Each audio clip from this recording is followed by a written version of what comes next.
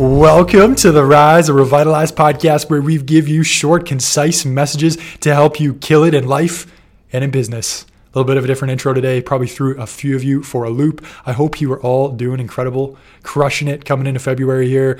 I got a really great message for you today. It's inspired by a LinkedIn post that I did recently that was very well received. I had a lot of people reach out, a lot of entrepreneurs, a lot of people successful in their careers, a lot of people that are just striving to get better reach out and say, I agree with everything that you said in this post. And the title of the post was 3 Harsh Realities of Entrepreneurship. And I think that title is maybe a little bit misleading because it doesn't just apply to entrepreneurship. It also applies to intrapreneurship, meaning if you work for somebody else and you want to expand your career and you want to grow your career for a great company. I think it also just expands to success in general, whether that's athletics, whether that's success in your family and your fitness life. You know, these are 3 realities really that you're going to have to face in any endeavor in which you want to become successful in. And so this first harsh reality, or I think you could also call it the first rule of success in business, entrepreneurship, your personal life, is that whether or not you like it or not, sales is your number 1 job. Sales. Now, if you're anything like I used to be, when I hear the word sales, I had quite a negative connotation with that word for a very long time. And I believe this was perpetuated by the media and by television shows where they depict a salesperson as that sleazy, high pressure, snake oil salesman guy, right? With the hair slicked back, smooth talker, forcing people to buy something or pressuring them to buy something that they really didn't want to buy.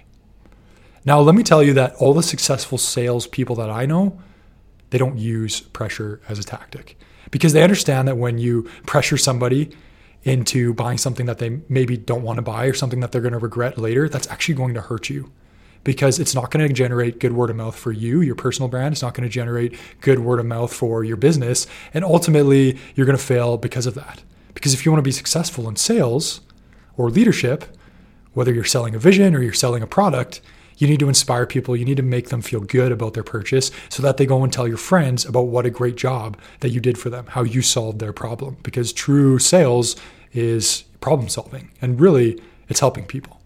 But anyways, I digress. So the first rule of success is whether you like it or not, sales is your number 1 job. And when I say sales, I don't just mean selling a product. I mean selling a vision. I mean selling your family on a decision that's the best for them. Selling, a personal development plan for an employee to make them better. Selling someone to come and work for you. Selling your boss on giving you that new project or that promotion you've been working for or a raise, right? All of life, really in everyday life, anytime we're trying to persuade someone, we're trying to get something, some kind of sales is involved. And if you really want to be successful as an entrepreneur, especially as an entrepreneur or a business person, sales is going to have to become your number 1 priority. And every time I've seen a lull in our business or I've gotten into a bit of a funk, right? Where sales aren't growing or I feel like I'm not developing, the common thread between all of those, dark periods of time, I'm not focusing on sales as much as I should be. I'm not getting out in the community, meeting new people. I'm not, giving out as many samples as I should be of our product, Revita Energy Tea. I'm not selling our vision enough. I'm not selling myself enough. I'm not selling the brand enough. Because to grow as a person and especially to grow as a business, you need to be out there selling your vision, selling yourself, selling your products. And it's the same is true if you're an employee, if you're working for someone else, right? You need to sell your ideas. You need to sell your vision.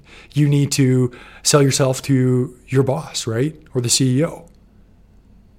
You need to sell your company and that brand that you're representing. It's so important. And I see so many young entrepreneurs, young business people, and this is a mistake I made time and time again, where you focus on all the little details in the business, right? The little chores. Maybe it's accounting, maybe it's, cleaning up the warehouse, maybe it's answering emails. And you spend all this time, feeling like you're busy, feeling like you're productive, when the one productive thing that you really should be doing is getting out and selling. So that's rule number 1. Harsh reality number 1 is you're going to have to become a great salesperson person that helps people solve problems if you're ever going to be successful. And this is true for all of my mentors and all of the successful people that I've studied. They've become extraordinary at solving problems and extraordinary at helping people and really caring about people and what their product, what their brand can do for them. That's rule number one. Rule number two, and I would argue that this is not only the most difficult skill or rule per se to master, but it's also the most important. And it's the one that is going to have the most dividends long term and is going to bring you the most happiness and joy and fulfillment. And that is, you're going to have to learn to be a great leader, because people are everything in success. You can't do it by yourself. Every great athlete, every great entrepreneur, anyone who has created a movement or something that has really changed the world did not do it by themselves. They had an extraordinary team. They had people around them that supported them, that helped them push their mission, push their vision, push their dream. And as an entrepreneur especially, you have to have an amazing team.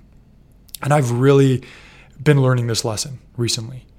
As we've had multiple employees, I've had to let an employee go. I've had, unfortunately, an employee step away from the business unexpectedly. That was really hard to deal with. And we're always, searching for really great people and searching for people that buy into our mission, buy into our vision, share our core values, and can really help us grow the company. Because if we don't have that, there's just no way we can expand our brand. Because there's only so many hours in a day between you and the founders of a company. And to really grow and scale and expand and help more people, right? Sell more of your products, solve more problems, you need to have a phenomenal team. And learning to become a great leader is very difficult, to say the least. And I believe it's one of the most undervalued and underappreciated skills. In all of my career and even in athletics, there's only a few people that I can really say were exceptional, extraordinary leaders, and they worked at it. And the impact that they had on the team, on the business, on the people around them was amazing. They changed so many lives. But a lot of times these people were not necessarily popular. And that's what oftentimes make great leaders. Great leaders are not yes men or yes women. Great leaders push their people to be better, to do more, even when they don't want to be pushed. And that's why I call this a harsh reality. Because to be a great leader, it oftentimes means that sometimes you're going to be viewed as a tyrant. You're going to be viewed as an asshole. You're going to be viewed as someone that's difficult. And it doesn't mean that you have to treat people poorly, but it means that oftentimes, if you're going to be a great leader, you have to learn to hold the line. You have to keep your people accountable. Because if you truly care about somebody, letting them get away with not being their best, it might seem like the friendly thing to do. It might seem like the right thing to do, but it's not making them better. If you really look back at your life, the people that you respect the most, the people that made you the best, right? Maybe it's a teacher, maybe it's a coach. Really try and think about a person that's really had a significant impact on your life that has forced you to become better. Were there times where you almost felt like you hated that person because they called you out on some shit that you were doing that you knew wasn't right? Maybe you weren't working hard enough. Maybe you weren't showing up on time. Maybe it was that teacher in high school, right? Who, pushed you to do better. Who, gave you a hard time when you showed up late for class or skipped class. And when you really look back, you might have hated that person at the time. You might have thought that they were terrible. But as you get older and you mature and you grow, you realize that they were actually one of the people that cared about you the most. Because your friends or your family who let you get away with being anything but your best do not have your best interests at mind. The people that really care about you, the greatest coaches, the greatest leaders, the greatest teachers, are the ones that hold you accountable. My greatest coaches were the ones that were the hardest on me. My dad, there's no one that I hold in higher regard than my mother and my father. But there were times as a child where they were extremely hard on me, especially my dad. I'd have a basketball game where I knew I didn't play well, and usually it was just a lack of effort. I didn't go out there and I didn't, grind and bust my ass and give it 110%. And he would be furious at me to the point where he wouldn't talk to me after the game. And I remember being so upset about it. I remember being resentful at the time. And I had this conversation with him recently. I wish he pushed me harder, because those experiences is what made me into the man that I am today. And it's so important. And now that I'm the leader of a company, it's a very harsh reality that I've had to learn. My job and your job as a great leader, as an entrepreneur, as someone who wants to expand their career, as someone who wants to lead their family, is to have the difficult conversations that nobody else wants to have. And it sucks some days. And sometimes you're going to feel like a tyrant. Sometimes it's going to break your heart. But if you have someone that's underperforming, someone that's not doing what they need to be doing, you need to hold the line and you need to keep them accountable. And that's a big part of leadership, and it's a big part of becoming a great entrepreneur and building a great team. And one of the scenes that I think about often, if you've seen The Last Dance, I've talked about it in podcasts before, it's the story of the 1998 Chicago Bulls, the NBA team, and really the story of Michael Jordan and what drove him, what drove his mentality, what drove him to be so great. Because I think few would argue he is one of, if not the greatest competitor of all time. He has one of the most winning track records ever of any athlete. And I also believe he is one of the greatest leaders of all time. But if you watch that documentary, he pushed his teammates harder than anybody else. He pushed them to levels that they never would have went if they never played with Michael Jordan.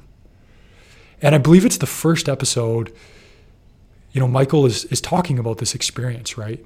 About how he was made out oftentimes in the media or in the public eye to be this tyrant, this bad man who wasn't nice to his teammates, when really all he ever wanted was for his teammates to win, for his teammates to succeed. And he actually had to stop in the interview because he got so emotional, he had to step away, which I believe was in the first hour of filming. And I'm going to read his quote from the show because I think it's just so relevant to success, and it's certainly relevant to this harsh reality that I'm talking about. So here it is. Winning has a price, and leadership has a price. So I pulled people along when they didn't want to be pulled. I challenged people when they don't want to be challenged. And I earned that right because my teammates came after me. They didn't endure all the things that I endured. Once you join the team, you live at a certain standard that I play the game, and I wasn't going to take anything less.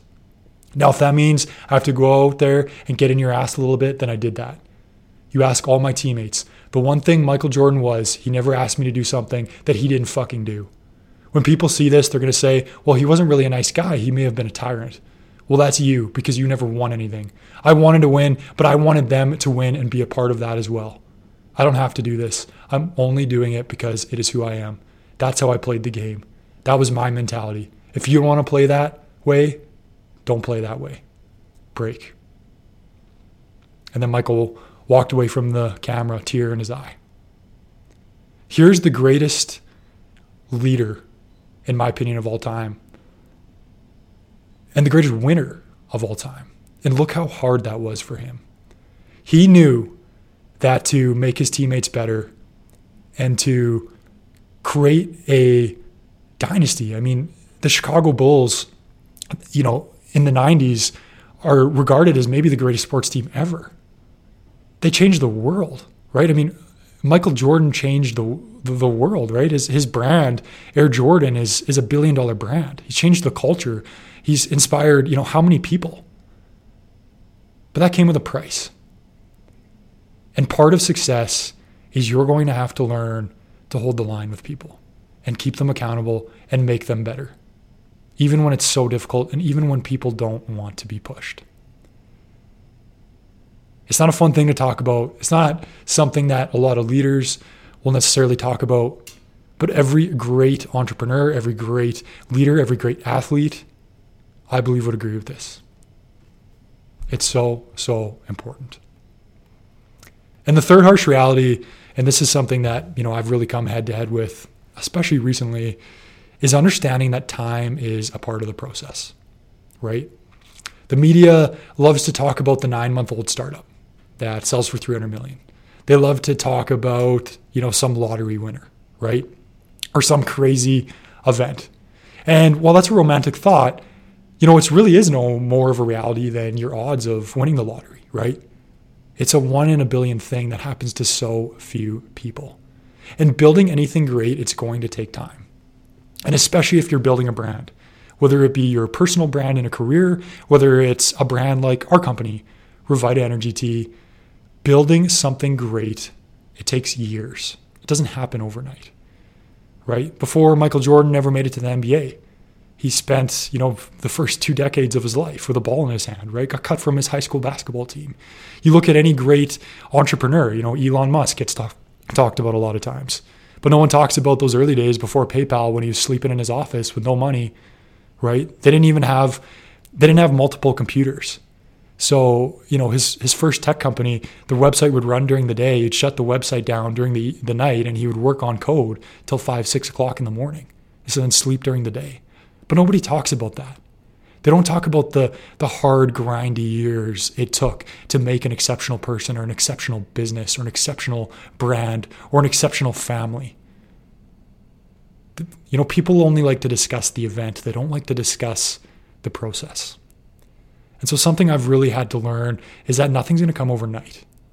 Business and success, it's difficult, it's hard, and it takes time. Time is a part of the equation.